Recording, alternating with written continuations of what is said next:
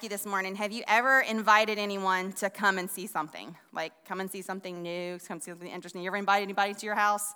You ever got something new? Yes, like you're like, come see this, come do this, yeah. Anybody ever invite anybody to Apple Butter and say, come and see what we do at Apple Butter? You ever invited anybody to do that? Yeah, right? Daryl told me yesterday morning, I was still in the bed, and he was like, Daryl, he was up already, and he said, you should come and see the sunlight hitting the leaves this morning. Come and see them. It's just beautiful. And I was like, okay. Sometimes Daryl uses it as an encouragement to me when we're hiking, and Daryl and I hike at very different paces. I know that shocks y'all, right? That we hike at different paces. But Daryl likes to, he goes ahead of me a little bit, especially on inclines. And if he thinks that I'm getting a little too far behind, like he knows my normal behind, right? I'm always behind him so far. But if it's getting, the thing is getting a little wider, a little bigger there, he'll get up to a view or something, and then I'll hear him, he'll be like, Pam, come and see this view. Come and see this. You've got to, and he's like, in other words, he's saying, hurry up. But it's a nice way of trying to convince me that there's something beautiful that's up ahead, And then sometimes we even say, come and see when there's, things that are not so great. It might be storm damage, or it might be from an accident, or, something that's happened. And we're like, come and see this. Look at this damage that's happened there. But in general, it's usually given as an invitation for someone to share something with you, right? I mean, you want to share something with them, and you want them to come in and share with you. And so today, I'm going to invite you to come and see something a little bit differently, hopefully today. I'd like for us to share together in a story that you've probably heard dozens of times, the story of the Samaritan woman and Jesus. And as we look today, though, I'm going to ask you to do something a little bit differently with me. We typically look at Bible stories and we look and see ourselves, and we try to relate ourselves to those people. So typically, when we look at this story, we look at that woman and we say, oh, I can identify with that, or I see myself, doing those same things like that. But today, I would like for us to look with a more Middle Eastern lens. So that's a very American way to look at things, We're going to look kind of from a Jewish point of view, and we're going to look at the Bible story, and look and see, what does this story tell us about Jesus? Because really and truly, this whole book is about him. The whole book points to him. Everything in it, every story, every verse, everything connects back just to telling us more about Jesus. So I want us to focus more on Jesus than the woman. But of course, obviously, we're going to have to talk about her, but we'll look at his. And so, I have to go a little bit 6th grade language arts teacher on you, just a little bit. So I teach my children when we look at stories, we look at two things when we're looking at a character traits. We look at how you would describe someone. And we use direct characterization, which is what the character says about themselves. And then we use indirect characterization, which is how everybody else responds to the character, how their actions are. Anything that's not verbal spoken things becomes indirect characterization. So we're gonna take this passage and we're gonna look at it from those two perspectives as we're looking. So I am gonna read quite a bit to you this morning. So just know, right? Y'all can settle in. I know you're tired. It's all right. Just take a minute. All right, so I'm reading from the NIV, and reading John chapter 4, and I'm going to read verses 3 through 29. When the Lord learned of this, he left Judea and went back once more to Galilee. Now he had to go through Samaria. We're going to come back to that. He had to go through Samaria. So he came to a town in Samaria called Sychar, near the plot of ground Jacob had given to his son Joseph. Jacob's well was there, and Jesus, tired as he was from the journey, sat down by the well. It was about the 6th hour. When a Samaritan woman came to draw water, Jesus said to her, "Will you give me a drink?" His disciples had gone into the town to buy food. The Samaritan woman said to him, "You are a Jew, and I am a Samaritan woman. How can you ask me for a drink?" For Jews do not associate with Samaritans. Jesus answered her, "If you knew the gift of God and who it is that asks you for a drink, you would have asked him, and he would have given you living water." "Sir," the woman said, "you have nothing to draw with, and the well is deep. Where can you get this living water? Are you greater than our father Jacob, who gave us the well and drank from it himself, as did also his sons and his flocks and herds?" And Jesus answered, "Everyone who drinks this water will be thirsty again. But whoever drinks the water I give him will never thirst. Indeed, the water I give him will become in him a spring of water welling up to eternal life." The woman said to him, "Sir, give me this water so that I won't get thirsty and have to keep coming here to draw water." He said to her, Go call your husband and come back." "I have no husband," she replied. Jesus said to her, "You are right when you say you have no husband. The fact is, you have had 5 husbands, and the man you now have is not your husband. What you have just said is quite true." "Sir," the woman said, "I can see you are a prophet. Our fathers worshipped on this mountain, but you Jews claim that the place where we must worship is in Jerusalem." And Jesus declared, "Believe me, woman, a time is coming when you will worship the Father neither on this mountain nor in Jerusalem. You Samaritans worship what you do not know. We worship what we do know, for salvation is from the Jews. Yet a time is coming and has now come when the true worshipers will worship the Father in spirit and truth, for they are the kind of worshipers the Father seeks. God is spirit, and his worshipers must worship in spirit and in truth." The woman said, "I know that Messiah, called Christ, is coming. When he comes, he will explain everything to us." Then Jesus declared, "I who speak to you am he." Just then his disciples returned and were surprised to find him talking with the woman, but no one asked, "What do you want?" or "Why are you talking with her?" Then leaving her water jar, the woman went back to the town and said to the people, "Come see a man who told me everything I ever did. Could this be the Christ?" If you would bow your heads with me, we'll open with a word of prayer this morning. Dear Heavenly Father, Lord God, I pray, God, that as we come before you this morning, Lord God, as we seek to read this story, Lord, in a different way, God, would you just reveal yourself to us through this story? God, may we focus, Lord God, not on ourselves, Lord, and not on our personal issues, Lord God, so much, God, but that we would look at this story and see how good you are. How wonderful you are, Lord, this morning. God, would you speak to us this morning, God, and just show us and reveal to us, Lord, during our time together this morning. Lord God, we thank you and praise you, Lord. Thank you so much, Jesus. Thank you so much. Amen, amen, amen. So we're going to kind of step through each verse here, kind of little groups of verse in here. So in verse 4, I'm going to start off. And remember, we're trying to figure out what do these things tell us about Jesus? What do we know about him from his actions and from kind of looking at indirect characterization first? He had to go through Samaria.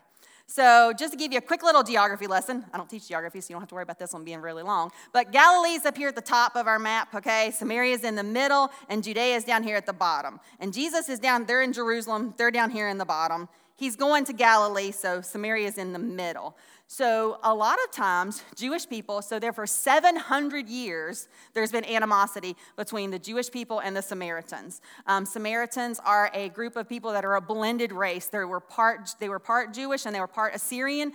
And they also, so they kind of separated themselves after they had intermarried there.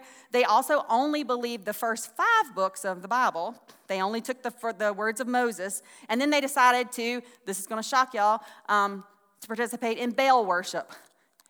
Already, right? I mean, like everything. If you've been in our Sunday school class, you'll know. You're like, yes, everybody seems to do that. So they're a different religion. Everything. Jewish people felt like they were unclean. They had issues with them, and so sometimes some of them would go through, but a lot of times Jewish people traveling that route would go.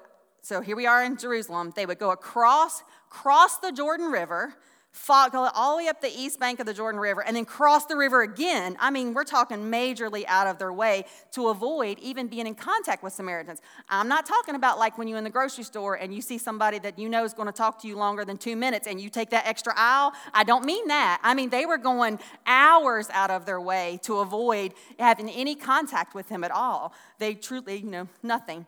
But Jesus, it says he had to go there. That tells me 2 things. One, Jesus was obedient. The Father and the Holy Spirit were sending him there, and he was obedient. He was like, I have to go. It didn't matter that if I don't want to or which way I'm going in this one. I have to go. The second thing it tells me about Jesus is he's intentional. He went there with a purpose. It was not a chance encounter. It was not a surprise to Jesus when she was there at the well. It didn't just happen to happen. She was the purpose. She was the reason he went that way that day.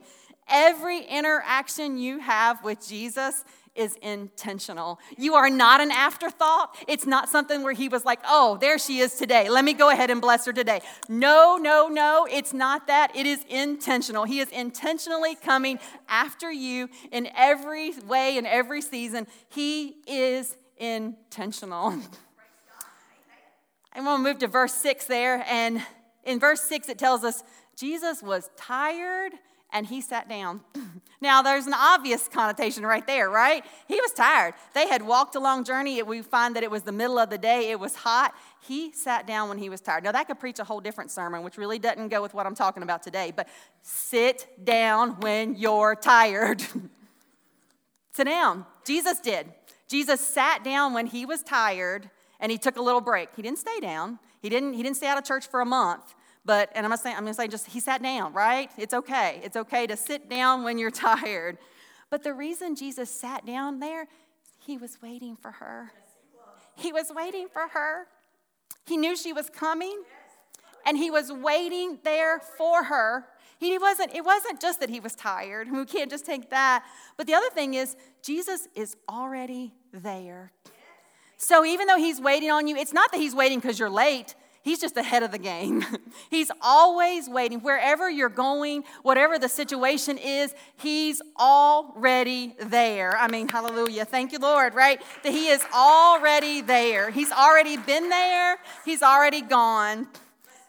The next thing Jesus does is she shows up. So here she is, a woman coming at the middle of the day, in the heat of the day, by herself, and we'll get to that a little bit more. But Jesus asked her for a drink of water. He asked her just, she comes up, and we look at that and we're like, right, he was thirsty, she had water, big deal. No, like so much of a big deal here. There's multiple barriers that Jesus is crashing through at this time. It is like he's obliterating some cultural norms that are established during this time. Number one, she's a woman. And men did not have long conversations independently, just with anyone who wasn't their immediate family, usually even in their own household. So he's kind of breaking a taboo there. He's talking to her, but he's talking to her. He has a conversation full on. And then the other part is that she's a Samaritan. And as I mentioned before, Samaritans were considered unclean. And I read some things, and it was just really interesting to me that the Jewish people, not only did they consider the Samaritans unclean, and yes, they were worshiping other gods, there was all that to it, but they actually believed that Samaritan women from the time of birth were unclean to them. So more so, they got the Samaritan men, like, we're already mad at y'all, we're against everything y'all do, which I'm not saying that all that was wrong, but the way they treated them was wrong. We'll get to that. But for women, they were considered unclean. They shouldn't even touch them or anything with them from the moment they were born. From the moment she was born, Jewish people looked at her differently because she was a woman and she was a Samaritan. So she was wearing all of that from the very beginning. And then I'm just assuming Jesus did not have his hydro flask. I'm assuming he did not have a little collapsible camping cup in his pocket there somewhere hidden. And so when he asked for a drink of water, he was asking to drink from her vessel, from her cup that she had right there. He was asking to drink after her. So not only was he talking to her, and then did he ask something of her, but he was willing to drink after her. He was telling her in no uncertain terms, I'm not afraid of you. I don't have anything against you. We are okay. Let me drink that. Let's share. Think about sharing, like right now. I know some of y'all probably thinking even now you don't want to share a cup with somebody, and that's okay. But if you have to, like your immediate family. But you see the level of what that was when he was coming at him, and he was willing to drink after her. And then it tells us a couple of other things about Jesus in this interaction. Jesus spoke first. She didn't speak to him first. She didn't have to. Because you know what? He's pursuing you all the time. We talk about finding Jesus. Oh, I found Jesus at this point. Or you hear somebody, oh, we didn't. Think about the little sheep in the 99. The shepherd went after that sheep. He found us, y'all. We didn't find him. He's always, so Jesus will speak first. He speaks first because he's always pursuing us. And then he asked her for what she had. He didn't ask her to go home and make him a meal. He didn't ask her to run to the store and bring him back a Happy Meal. I mean, there was none of that. He didn't ask her for anything else. She had water, and that's what he asked her for. That's all he wants from you today. He wants what you already have. He's not asking you to look into your future. He's really not asking you to look into your past either. He's asking you to bring what you have today. That's all he wants. It's all he's ever wanted is just what you have. Nothing more. Nothing more. I want to hang out here just for another minute. today, if the enemy of your soul, and he is the enemy of your soul, he wants your soul. And if the enemy of your soul has convinced you that you need to be more worthy, that you need to wait a few months, whatever insert lie here that he's convinced you to wait on, that, until you find the right, whatever it is, I can't even, there's so many different possibilities we could pop into there, but whatever that lie is that he's convincing you to wait, to not do it, that you're not good enough yet, it's just a lie. Can I just share with you just one of my personal favorite things? And I use it personally, and you're welcome to use it. You may think I'm crazier than you did before when I share this with you, but I have a little saying that I literally use, and I write it down sometimes too, and I even write down just the initials sometimes because it sticks with me. But the enemy likes to pop into our minds sometimes, and he likes to, sometimes, a lot of times, and tell us things that just are not true. I'll have an unkind thought towards someone else. I'll have an unkind thought towards myself. I'll have, just crazy thoughts sometimes pop in, and I'm just going to let you borrow this, okay? So you can say this, you can say it out loud, you can whisper it, whatever, but just say, "Shut up, Satan." That's it. That's my phrase. Sometimes I even just write it out. Sometimes I write just S-U-S, and I know shut up is one word, but it just sticks more for me if I write down the whole thing. And I will write it down. I'll be like, "Shut up, Satan, in the name of Jesus. Shut up, Satan." You can't. You got to speak back to it. Sometimes those thoughts, we talk about capturing them and moving them on. We want to capture good thoughts, and we want to capture those bad thoughts and send them to the curb, right? We want to get rid of them. So let me just remind you there, Jesus is only asking for what you have right now. And so worry about tomorrow. Tomorrow's coming. A month from now. Don't worry about what you think he might be asking you to do a month from now or a year from now or 6 months from now, whatever the time frame. He wants you right now, all that you are right now. That's all he's asking for. He goes on to tell her about living water, and we'll come back to that one because that's a direct characterization. But he offers her living water and tells her that she'll never be thirsty. So she's intrigued, and she wants to say, she's like, "Yeah, give me some of that living water. I'll take it." So then Jesus says, "Go call your husband and come back." And she says, "I don't have a husband." And he says, "That's right. You've had 5. And the man you're living with now is not your husband."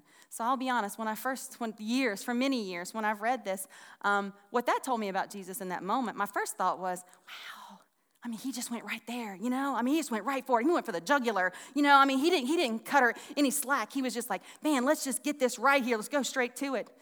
And now I realize that's exactly, he did go straight to it. And there was a purpose and a reason for that.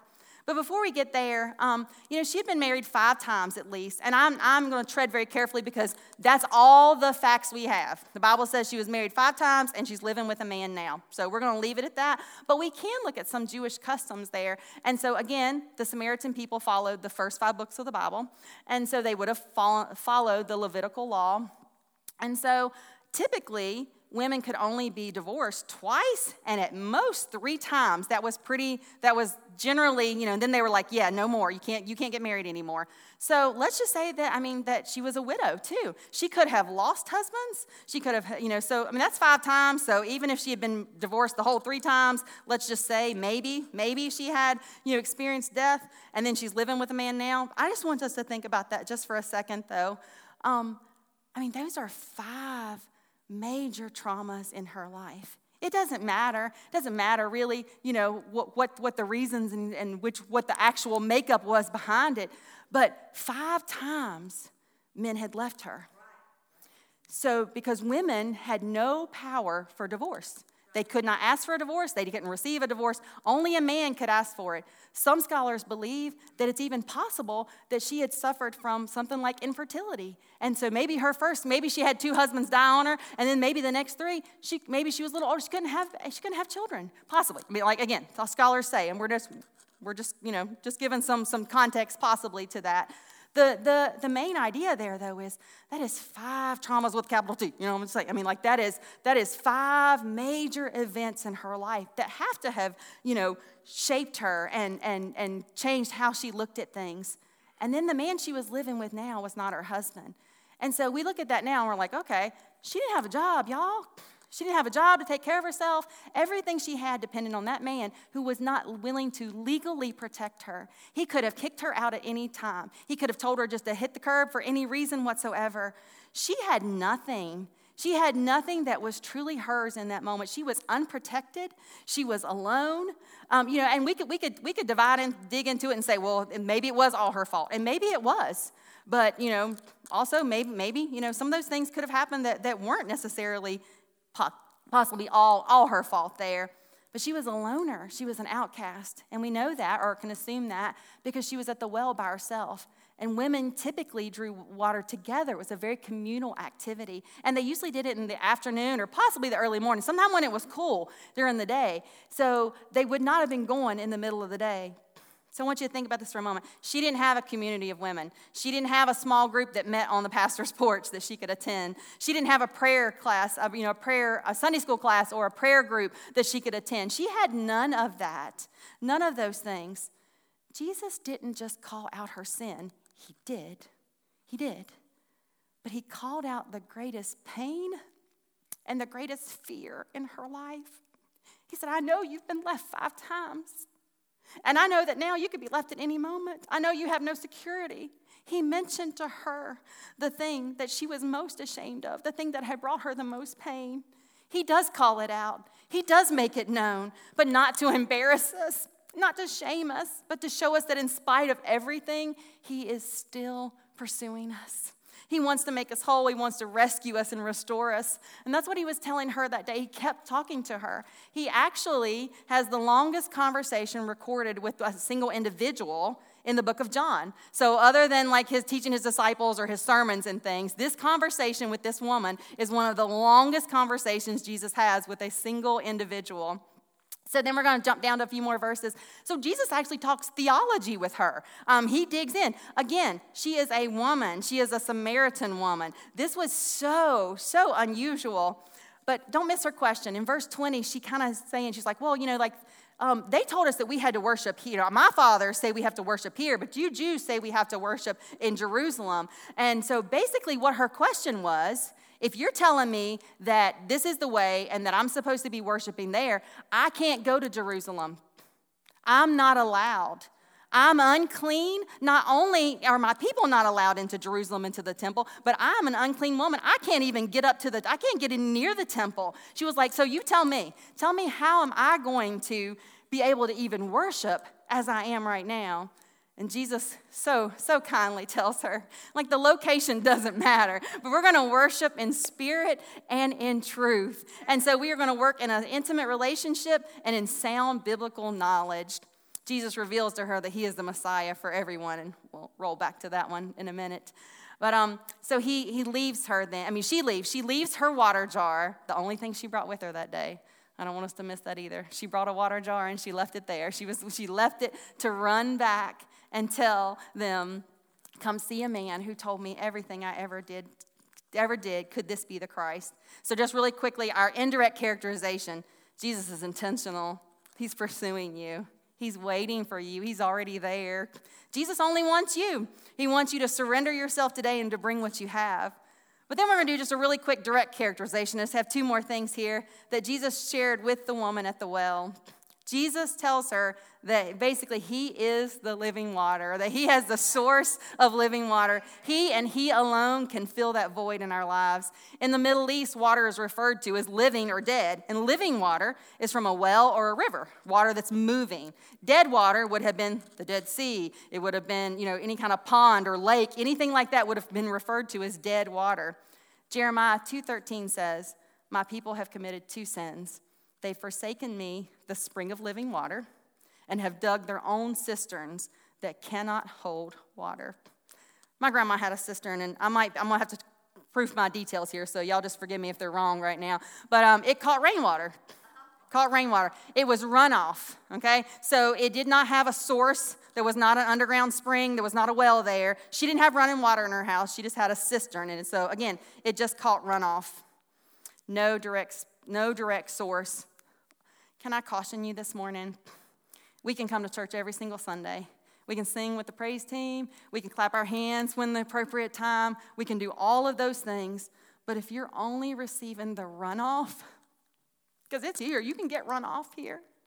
Because there is runoff from when the Spirit is here and when the living water is here. And you can just get some splashes. And you can feel good about yourself in that moment. But you know what? That runoff, if you're just putting it in your own little leaky cistern that you've dug yourself, if you're digging your own cistern, your own systems of untruth, your own systems here, if you're not obeying and going back to what the Bible tells us to do, that water is not going to stay there. You'd be lucky to make it through Monday morning traffic. Right? I mean, it's going to run out. We have to let the spring of living water well up within us. We cannot dig our own cisterns. You cannot make your own truth. It will not work. It will not hold water. And then finally, Jesus told us that he is the Messiah. He told her he was the Messiah. He tells us too, but he came to forgive us of our sins. He named her source of greatest pain. He named her deepest shame, her greatest need, and her greatest fear. Jesus is not afraid of your past. He's not afraid of your shame. He's not afraid of those areas where you've been hurt. He can handle it. When he names your pain, when he names your need, he's not shaming us. He's lovingly calling us to repentance because he can heal it. Yes, he can. We're asking that he would reveal those things to us so that we can be rescued and restored. I'm going to read this final section of scripture there, the last few verses of our story here. And the praise team, if you want to come on and get in place. Verses 39, I'm going to start at verse 39 through 42. Many of the Samaritans from that town believed in him because of the woman's testimony. He told me everything I ever did. Do you see the difference there? I mean, she was embarrassed before. She was coming by herself. And then she went back to her town and was like, it's okay. Look at what I did. Yes, I have. I've been married 5 times. And he said it. He knew it. He knew what was going on. She wasn't ashamed anymore because Jesus had healed her from that. So when the Samaritans came to him, they urged him to stay with them. And he stayed 2 days. And because of his words, many more became believers. They said to the woman, we no longer believe just because of what you said. Now we've heard for ourselves, and we know that this man really is the Savior of the world. When we enter in our prayer time this morning, and then, the altars are always open if you'd like to join us here at the altar. But I'd like for us to think of a couple of things. Let's think about those characterizations of God, how Jesus showed himself to her in the story. Let's thank him this morning for being intentional, for pursuing us, for waiting on us, for naming our pain. Let's be thankful that he calls us out of our sin, that he doesn't leave us to wallow in it. Let's be thankful that he's willing to do that. Thank him for being that living water and that changes everything in our life. But then the second thing I'd like you to think is just a little bit of a challenge.